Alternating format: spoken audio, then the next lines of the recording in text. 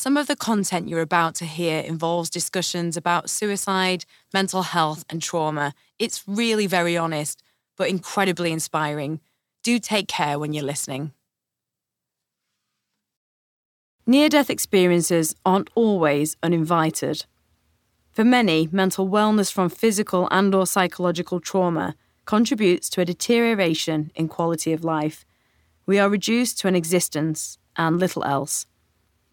Whether it's from a lifelong self-doubt or a trigger based on abuse or abandonment, depression can push any of us closer to suicide, any gender, at any age. And I know this firsthand. Any hope of happiness in my late teens had been destroyed by, well, let's say, a turbulent home life, and then years of sexual abuse by a sports coach, and long before their eventual criminal conviction offered a quantum of closure. I approached adulthood devoured by depression and the very real inner belief that I'd be better off dead. And as we've heard in earlier episodes, desperation and despair can be an ingredient in the build-up to an NDE, and it isn't a constant at all. Rich, poor, black, white, male, female, non-binary, blonde, brunette, bald, fat, thin. It's impossible to categorise NDEs too precisely, and that's exactly as it should be. I mean, we all die regardless of our DNA. This is Died and Survived, and I'm Charlie Webster. Self-infliction and reflection. But then if I die, I won't have to suffer anymore. I'll be free of the constant numbness that follows me, the ever-present gut-wrenching sense of being a failure. I won't have to pretend anymore. In this episode, we meet those who have sought to end their lives prematurely, yet experience a near-death experience, and hear a fascinating variety of impacts upon the version of themselves that survived their attempts to end life. Chris typifies this possibly more than anyone. Passed amongst relatives after his mother abandoned him as a preschooler, he tells us about the character traits he developed before his own near-death experience in his 20s. I'd love to hear about what led up to that moment in your life. Depression and low self-esteem. That's what led me there. I've known since I was 5 years old, my grandma told me that when I was 6 months, my mom threw me in a dumpster.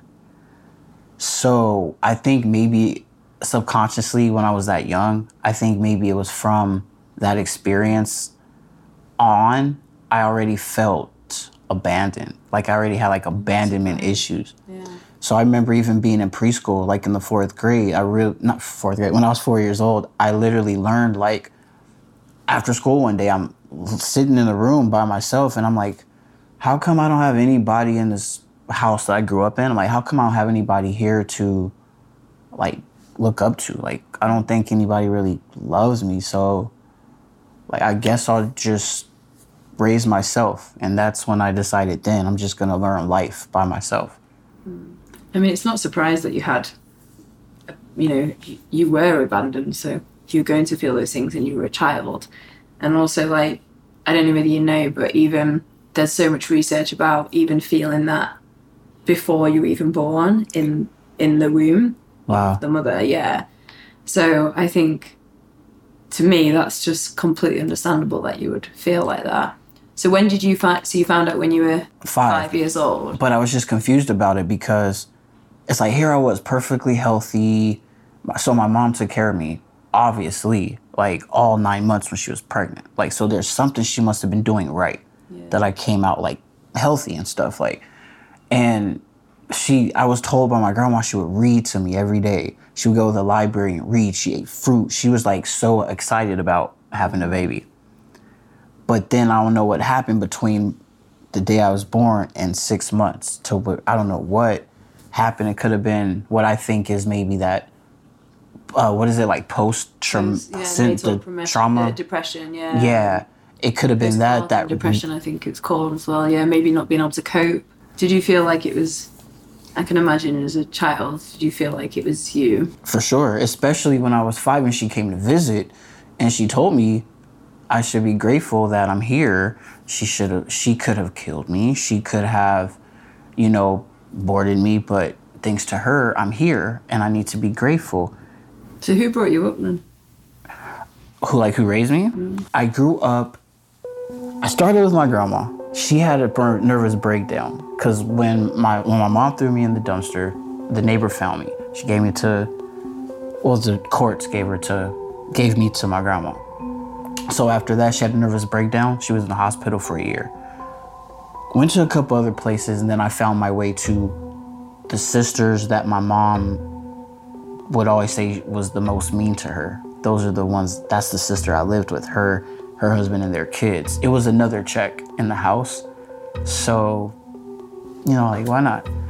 So I was kind of like, they had their own kids and I was just the more outside kid. So I was with them up until 13 or so. And that's when I went to another aunt and then another aunt. Was there any positive role models in your life at that time? Yes. The aunt I used to see on the weekends, I only went to her house because of her husband, which was my uncle. Not blood related, but he treated me like I was his son. What's your uncle? My Uncle Rabbit. Uncle Rabbit. He was he loved me more than all my real family did. And for some reason, they would sort of down talk him a lot for that. I don't know why. Let's kill myself. Let's get out of here. That was as an 8-year-old? Oh, I was already on the road. Like when I was 8 years old, I don't know how I really even thought of the idea to just grab a knife, but I was at my Uncle Rabbit's house. He was taking a nap, and then I had just told myself, I gotta get out of here. So I got a knife, went in the bathroom and cut myself for the first time. And that's when I was like, this didn't work. Like, maybe I'll try it again or try something else, but I need to get out of here. I'm not needed here. He didn't know that, but I never wanted to tell him because I knew he actually did love me, but that's the only person that I knew loved me, that showed me love.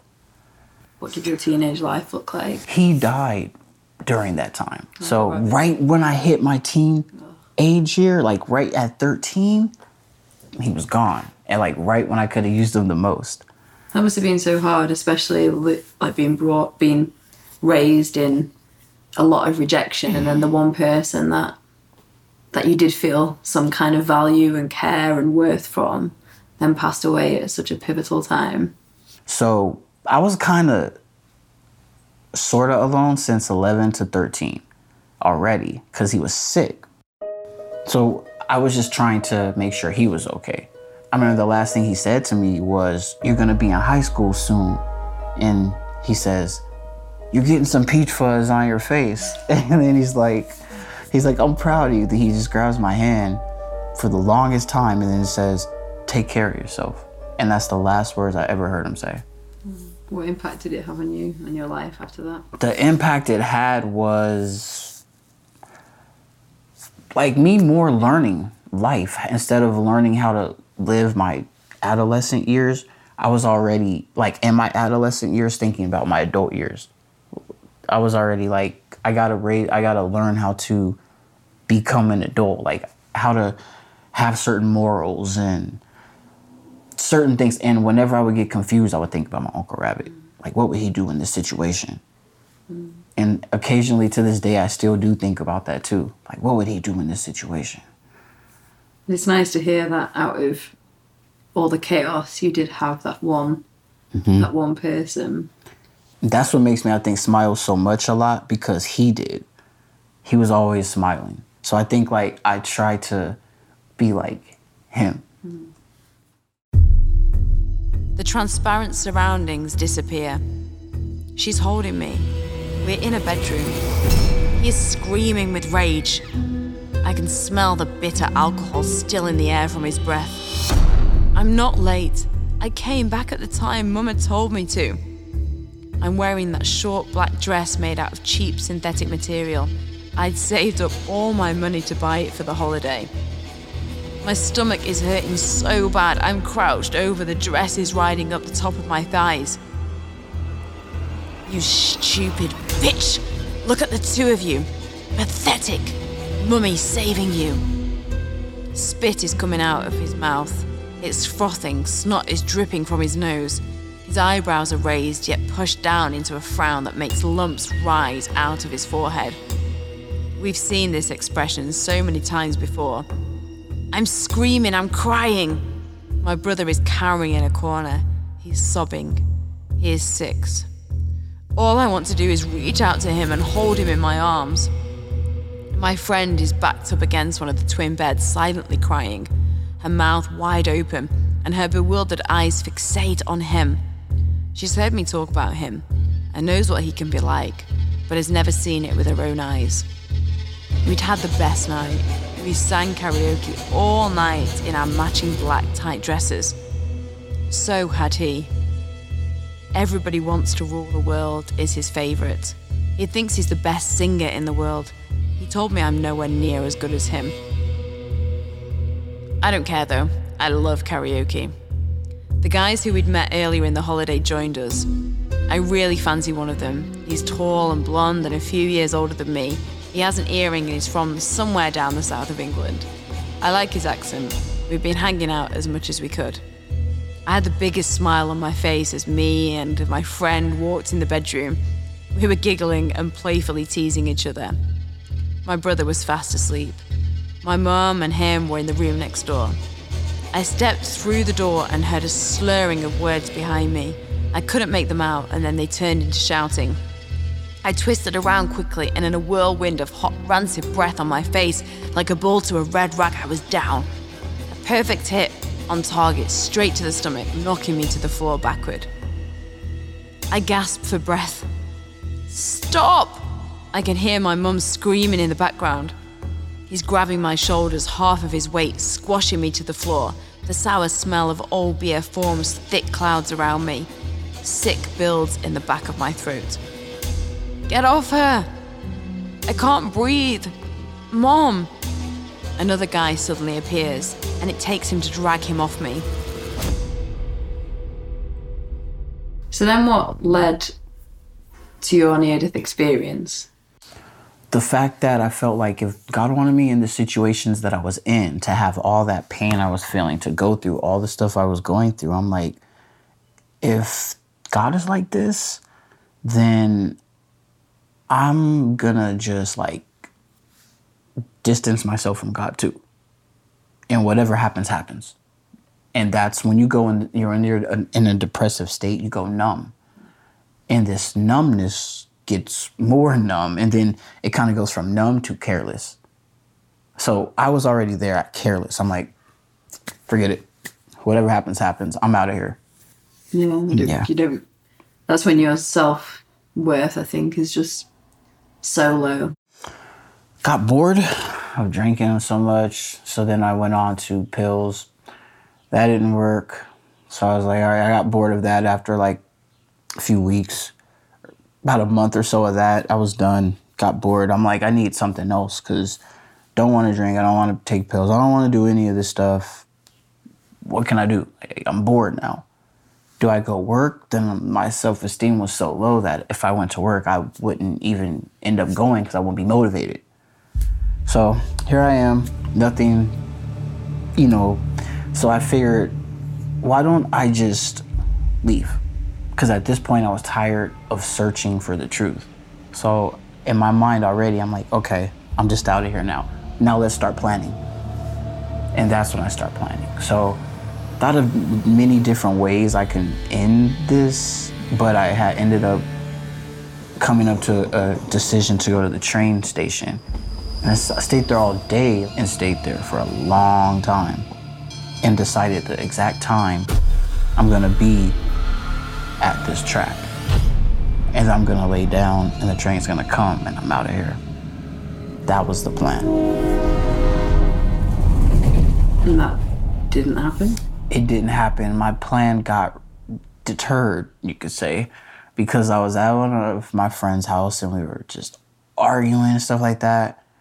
I ended up leaving, and that's the only person that actually did tell about some of my pain, because they were going through their own, so we related. So I kind of told them I had a plan to leave, And I just remember during this argument, I left. I'm walking down the street. hit the corner, and then I just hear this honking, get in the car, which is them. So, Your friend? Yes. So I'm like, damn, like my plan is ruined. Now I got to come up with something else now. Because I was on my way to that train track. And as soon as I got in the car, and it's funny, the main thing that always does get me is when my mom called me at that exact moment when I was in the car with my friend. Haven't talked to her in years, haven't seen her in way longer. Last conversation we had on the phone, I was 19 and she told me, don't claim me as your mom, I'm not your mom. So that's the last thing I remember from her. And how old were you now at this point when your friend was honking? This point, your mom calls and you're getting in the car. 24. I was 24. And so she calls me and I said, well, obviously the first thing I'm gonna wanna know is how did you get my number? So I'm like, wait, how did you get my number? And she tells me, your grandma, which is her mom, they would talk sometimes. And she told her, I wanted to get your number because she's like, your mom, she's like, you've been asking my mom about me, which is my grandma. I said, oh yeah, I have. I asked her if you talked to her. She said, yeah, just stop asking about me. She said, I'm telling you now, I don't want you. Don't call me. Don't look for me. I'm not your mom. So that's when I looked at my phone and I said, F you, you never were. And then I just tossed the phone out the window. Like I wrote the window down, tossed it out. And I look at the driver's side at my friend that was driving. And I just said, like, sort of silently, like, F this, opened the door and jumped out. I was already, like, over it. And the car was? The car made a turn. And I don't know exactly how fast they were going because the speed that they were going really wasn't in my mind. I already blinked out after I had threw the phone out the window. I blinked out already. And I just remember just hitting the corner. She drove a little more. And then I just looked at her and I said, F this, and then just jumped out. Do you remember any of the moments of that when you opened the car door? First thing, I just remember opening the car door and then just boom. Just like boom, sound hitting the back of my head. I don't know how I ended up getting scars on my front face and all that stuff, but I hit the back of my head for sure. And it reminded me of when I was like 3, I fell off of a tricycle on my head. And for some reason, it brought that back, that sound. And I'm like, that hurt. I think it hurt. Like I was confused about it. I'm like, I think that hurt. Then I'm like, this seems familiar. It reminds me of when I was 3. Like that's what I'm thinking the whole entire time, you know? It's crazy really that it triggered that memory from so young in such a horrific moment. Mm-hmm. I remember I was trying to get up and then something's like, I wouldn't do that if I were you. Some just kept telling me I wouldn't do that if I were you. And so, because it was hard to get up and I'm trying to like push myself up and it was hard. And so I used all the strength I had to like finally get up and then I'm like, okay. But then I look down and see my body on the ground. I'm like thinking I'm still like hallucinating or something. I'm like, wait, that's not really me. I'm just gonna walk home now. So I took like maybe 3 steps and then that's when like everything in my near-death experience started. Like what could you actually see? Like I could see, it's like, it was kind of like my peripherals were kind of blocked. So it was just like tunnel vision. So I have my goal, like my eyes on walking this way so I can walk home. But then I look down and then I see a body just laying on the ground. I'm like, I didn't think that could be me because I'm right here. Like I'm fine. So I'm like, wonder who that is. Like, I'm just seeing things. Then take a few steps and then that's when I see nothing but just different colors and everything was like slow motion. Like you could see like the dog on the chain just barking, but it's slow motion. Like you can see his teeth. Everything is just going so slow. And then I felt this biggest presence I ever felt in my life. And it's like the biggest, how can I explain it? You just know it's the most supreme presence you'll ever feel. There's nothing more powerful than this that you felt. Can you describe what it felt like? Or is it hard to? Power. Like this power being is weird. Like it was like the most macho male presence, but also the most feminine presence at the same time. But it felt like strictly love. At first, it was fear because I just think like, like I really did do this, you know? So then I know it was like God's, I call him source because there's so many religions that have different names for God.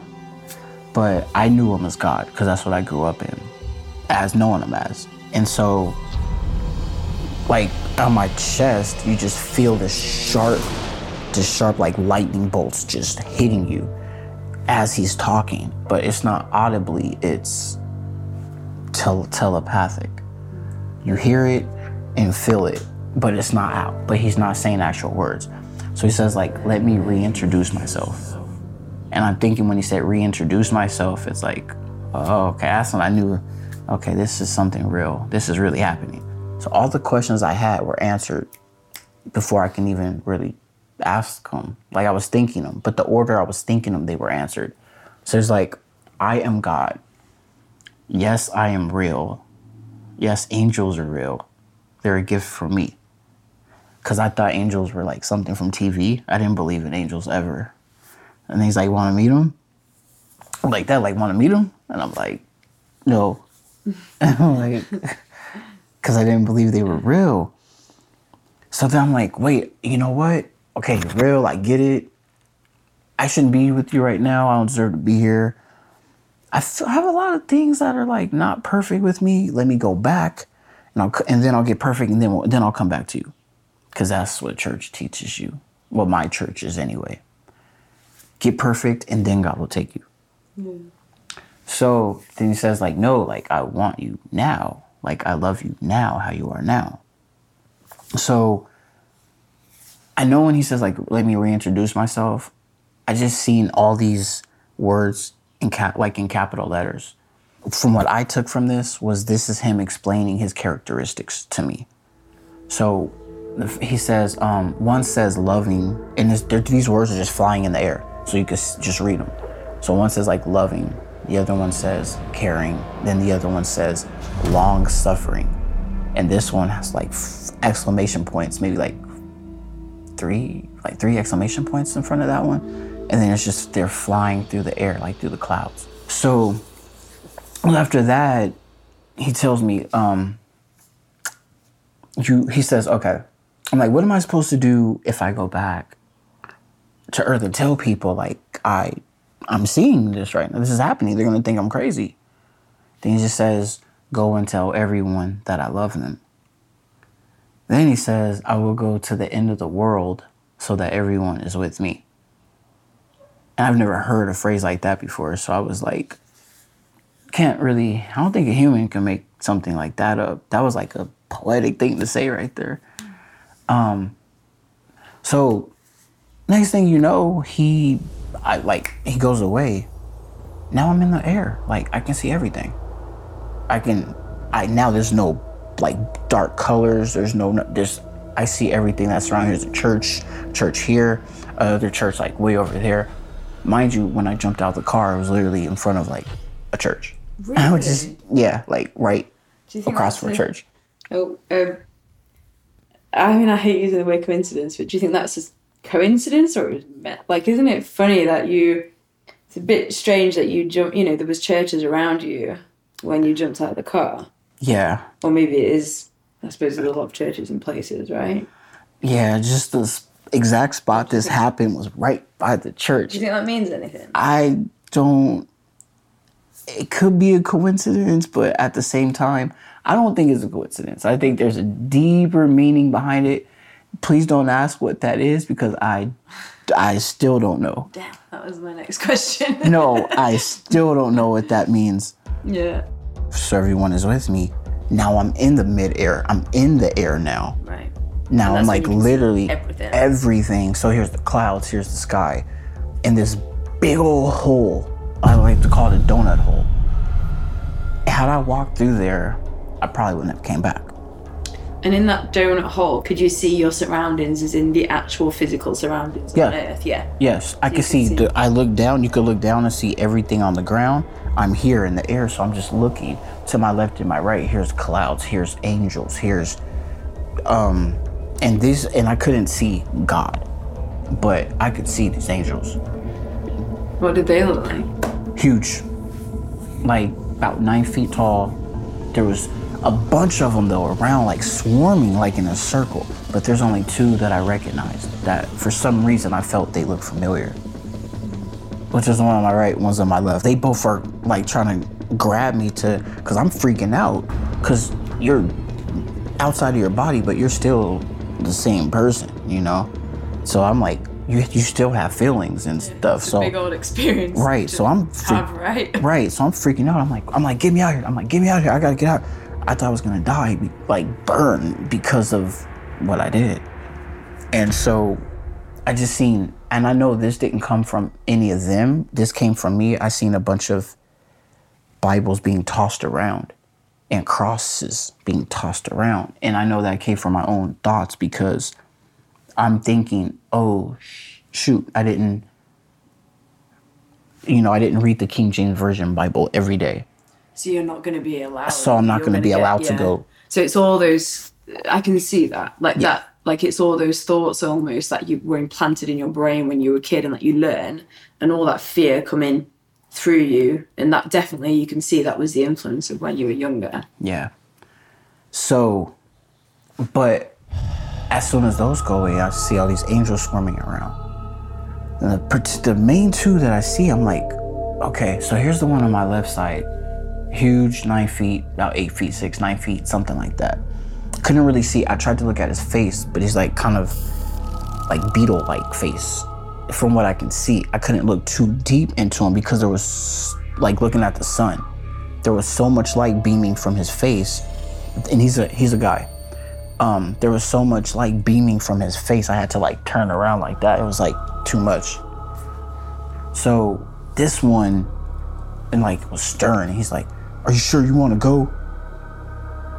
And then I look, and I'm already freaked out. I looked at him, and then I turned around and I was like, "Let me look at this one." I look at the one on my right. This one is bigger, more like he's more human than anything. The other one was more kind of like beetle-ish. This one is like straight, like human with wings. Like seriously, he had blue jeans, he had on a red flannel shirt, sleeves are rolled up to his elbows. He had brown sandals and like brown curly hair. And I'm looking at him, I'm like, and his muscles were just like sticking out like that. And I looked way up at him and I'm like, whoa. Because there's so much light and power. If they were just to do that, it caused like a huge like explosion throughout the city. Could you feel that power then when you... Yes. You had that experience with those 2 angels? What did it feel like? Oh, did I have like the power that they felt? No, did you feel the power from them? Yes. Yeah. And it felt like, don't freak with them. You know what I mean? Like, yeah, they will mess you up. You know what I mean? But it's funny because I was scared of all that. But in reality, they loved me. Because even the one on my left side, he goes, in the softest voice, "You have so much to do for so many people." That's all he said.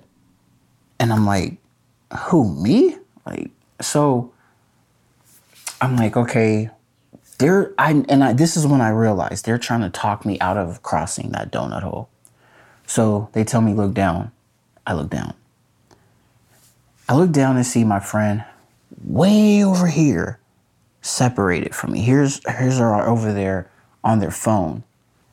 Here's the paramedics and all that. Is it the same friend that was driving the car? Right. Yeah. Here's them, here's their car, and then here's the paramedics over here all around me, and then like you see, I just seen all these lights just flashing and stuff like that. And then they said, look down. So I looked down and seen all that. And I'm like, so then they're like, no. And this is when I realized angels are real. They definitely know your personality. I have trust issues, obviously, because, you know, I have a lot of reasons. So, of course you do. I think that's understandable. Right. What you've been through as a young child. Right. So I had trust issues and they know this. So they're like, no, look down again. You need to see this. And I'm like, okay. So I look down again. It zooms in like a camera. Just like a camera zooms in. That's what happened. It goes down. I'm like, now I have like a clear view of here's me. I can see the outfit I had on, everything. Here's the paramedics. Here's my friend over, like closer to her on the phone. I'm like, why is she over there? They asked me, do you want to stay or do you want to go? And for some reason, with my right side, angel said, you have so much to do for so many people, that stuck to me. So when they asked me, do you want to stay or go? I felt this main urge, as weird as it sounds, me trying to get out of here. Here's my chance. Like, I'm going with you guys. But for some reason, I felt the biggest urge to come back and do so much for so many people, even though I didn't know what he was talking about. So I said, all right, I'll go back, like without a question. Like I didn't think about it. And what happened when you were like, I'll go back? A few days later, I was is that the last thing you can remember? Yeah, a few days later, I was in... Right, so the next bit you remember is when I was in ICU. The reason why I asked that is because it's very different from what happened to me, but when I feel like I made that decision, and then when I did, that's it. I didn't remember. That was the same for me. I remembered that moment where I said, I'm not done. As soon as I made that decision, that's the last thing I remember as well. Isn't it funny? Wow. Yeah, that's why I was asking, is that the last thing you remember? And then the next minute was 2 days later. You were in hospital, right? In ICU. Yeah, woke up, ICU, and I remember I didn't know what happened. I didn't know where I was. I just know I woke up, and I'm like, and I look around, and here's the nurses, and I just hear them saying, oh my God, he's up. Oh my God, he woke up. He woke up. We thought you were gone. You're a miracle. You're such a miracle, and stuff like that. How did that make you feel in that moment? I just still wasn't picking up what they were saying, because they're like, oh, you've been here for days. And I was like, then they're like, you hemorrhaged out of, I forgot how many bags they said. I didn't even know what a hemorrhage was, but they said I did a lot of it. Yeah, so you need a blood transfusion. I guess so. They said, all they know is they said they went through a lot of bags. Yeah, blood, yeah. So I was like, bags? I'm like, huh. Still not really picking up what they're saying. So I look at the table and I'm like, and this is literally the first thing I said. I'm like, is this Jell-O for me? And they're like, yeah, this is all yours. I'm like, so I can eat this Jell-O? They're like, yeah, it's all yours. Go ahead. And I was like, no one's gonna like take it, right? They're like, no. I'm like, wow. I'm like, I get to have Jell-O? Like, that was the biggest take out of all this. I'm in the ICU, almost dead. The experience of a lifetime, and I'm worried about Jell-O. I'm not laughing, but I love that. I absolutely love I laugh at it because I'm like, Jell-O.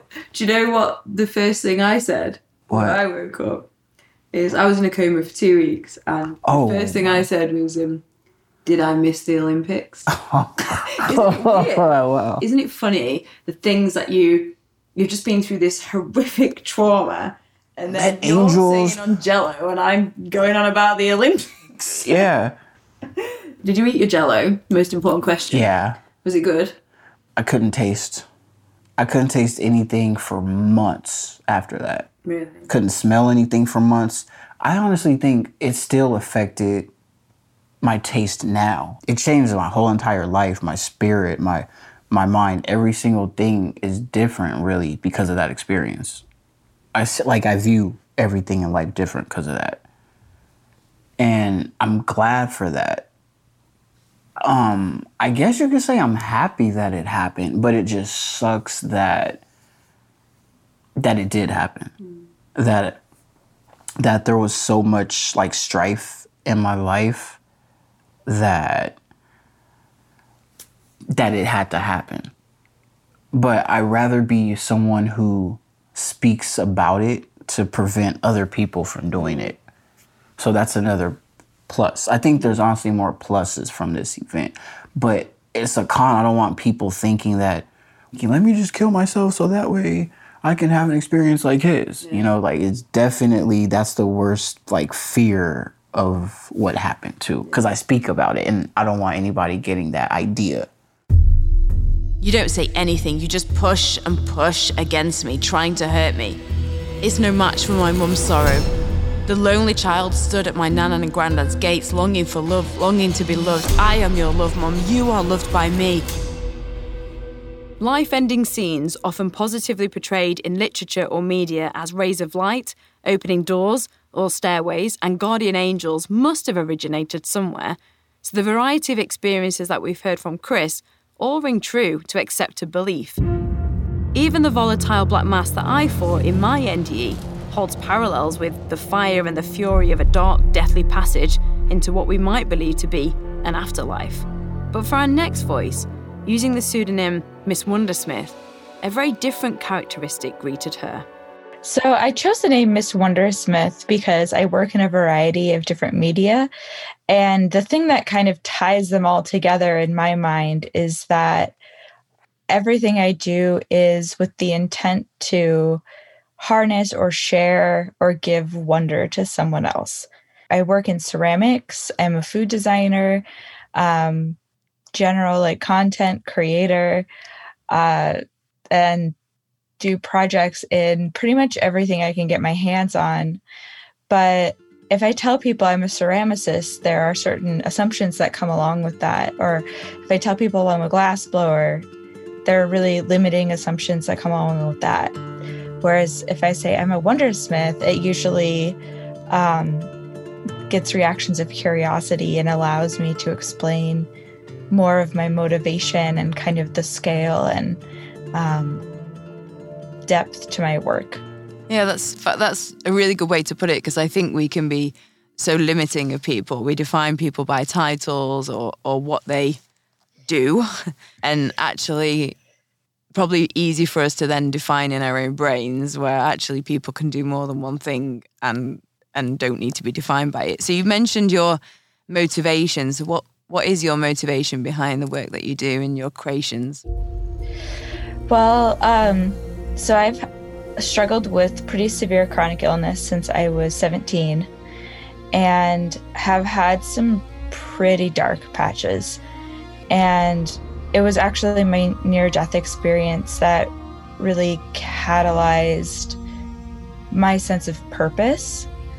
And I had to work very hard to find feelings of hope or wonder in those dark places during those periods of time that I didn't know that I was going to survive. I love being able to point out how magical and amazing this world is and share that with other people. Because that's quite hard to do, I think, to find wonder in darkness, in those I mean, myself, I can, but I also sometimes find it really hard.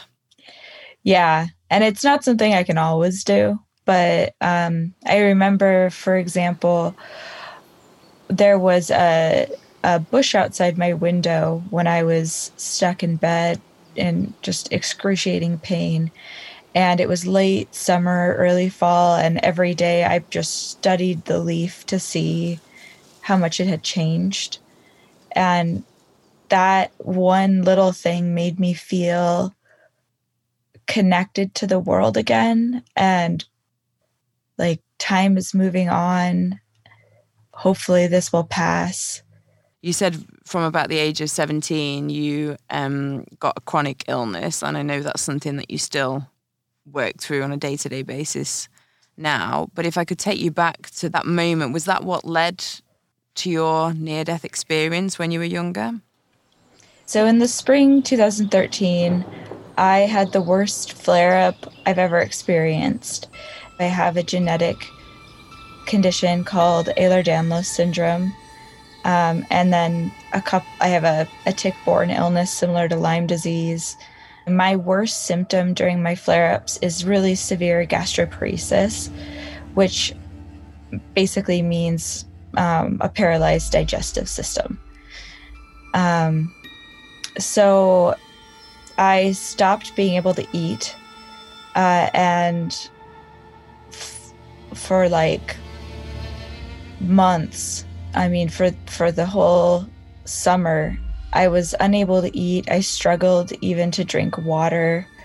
I was, extremely malnourished and dehydrated constantly.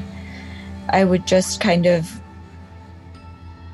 be in pain until I passed out and then wake up like 2 hours later to the pain. I felt like my whole entire existence was pain, and there was no escape from it. There was no, like, even sleep wasn't really an escape because it didn't last very long and it was full of nightmares. And at that point, I hadn't been diagnosed, so we were still baffled as to what was going on with me. I was in really rough shape. I mean, I was skin and bones and anxiety and really not much else. It was really terrifying to feel like I was dying and to not have any control over it, not even know why it was happening. At the worst of it, I had a night where I was just like barely even breathing, because to breathe deeply would have been excruciating. Like, it kind of just felt like my body was like gripped in claws or something, and any movement was horrible. I remember just feeling like I don't want to exist. I wasn't necessarily suicidal. It was more of just like, I just want to have a break from existence. Like, I just want to not feel anything. And I felt that a lot during that period of time. Like, I just needed a break. And that night I had this sort of hallucination, maybe this vision. And it was this tunnel that had waves of color swirling in kind of a corkscrew fashion, and then like sparkles of color on top of that also swirling. And there were colors there that I've never seen in the real world before. Like, they only existed in my mind. Like, there are no words to describe them because they were just so different. And the tunnel, at the end of it was just pure light. And I started to move down the tunnel. And the further down I went, the less pain I felt. It's like I was just kind of almost like shedding a jacket or like leaving it behind me. And I felt light and just this huge feeling of peace. I think I knew in that moment that this was death. And when I was about halfway down the tunnel, it's like something in me woke up and screamed inside my head, "I'm not finished here yet." And I was suddenly like sprung back into my body and hit with just tremendous pain, back into that like excruciating pain. And I remember being angry that part of me had kept me from the peace that I was craving. I had several more months of really difficult recovery and continue to struggle a lot with my health. I'm so glad that whatever part of me decided to hold on did, because I've had a really rich existence since then, despite the periods of pain and suffering that come with being chronically ill. That experience has definitely affected me really deeply. It's something that I think kind of ties into my whole worldview. It's not something that is a distant memory. It's something that I'll carry with me probably until I do die. Thank you for sharing that. And I can see just even, where I can see you and I can see where you've got, it looks like a plaster, where you can see the being fed through a line. And you said about it's something you'll carry with you until death. And I think even when I say those words, I'm also careful because I think we don't like to talk about that, I think generally in society. Has it made you feel anything different towards death? Is it something you're scared of or feel more at peace with? I would say that I'm much less afraid of death than I was before this experience, but I'm still afraid of dying before I'm ready to. I've actually had a couple other near-death experiences from my illness. Wow. This was the one that I went the furthest with, if that makes sense. Like there were other times when I was really not doing well for various reasons or hospitalized, and I would see the tunnel start to form and immediately be like, no. I believe that that night was a choice, that if I hadn't said I wasn't ready to go, I genuinely believe I would have died that night. And that makes me feel like I have a little more control over my illness than I felt like I did before. And it also makes me feel like death itself will be peaceful whenever it happens, hopefully not for a long time. But that message of I'm not finished here yet is something that I think about very often. I can relate to that particular moment. And at one point I just had enough and I just wanted a bit, like you said, a break and the peace, and I felt like I couldn't fight anymore. I feel in that moment that I had a choice as well, and that if I'd just said, no, I'm done, I wouldn't be here anymore. It makes me think a lot about my own life, but then it makes me think about other people and how, because I felt bad saying that, because then does that mean when people have lost loved ones that they didn't want to stay? I just wondered what your thoughts were. Well, I think, like I said, I think sometimes there's a choice and sometimes maybe there isn't. Yeah. I mean, especially in like accidents or like quick deaths. And I also think that, I was in the most pain I could imagine, but everybody experiences pain very differently. And, there are instances of suicide due to pain, that there's just too much pain to live with. And so, if someone is in so much pain that when they're offered that door, they take it, I don't think it's a sign of weakness or of not wanting to stay for their loved ones. I think it's something to feel a lot of compassion about. That is not a choice made out of anything but desperation for peace. And if we're all offered a choice, which I don't believe we are, but if we were all offered a choice, I don't think it would be any of my business to speculate on why someone did or didn't stay. Yeah. I think that's a really, really lovely way to put it, because it's not a reflection of of maybe other people. It's a reflection of what they were going through in that moment.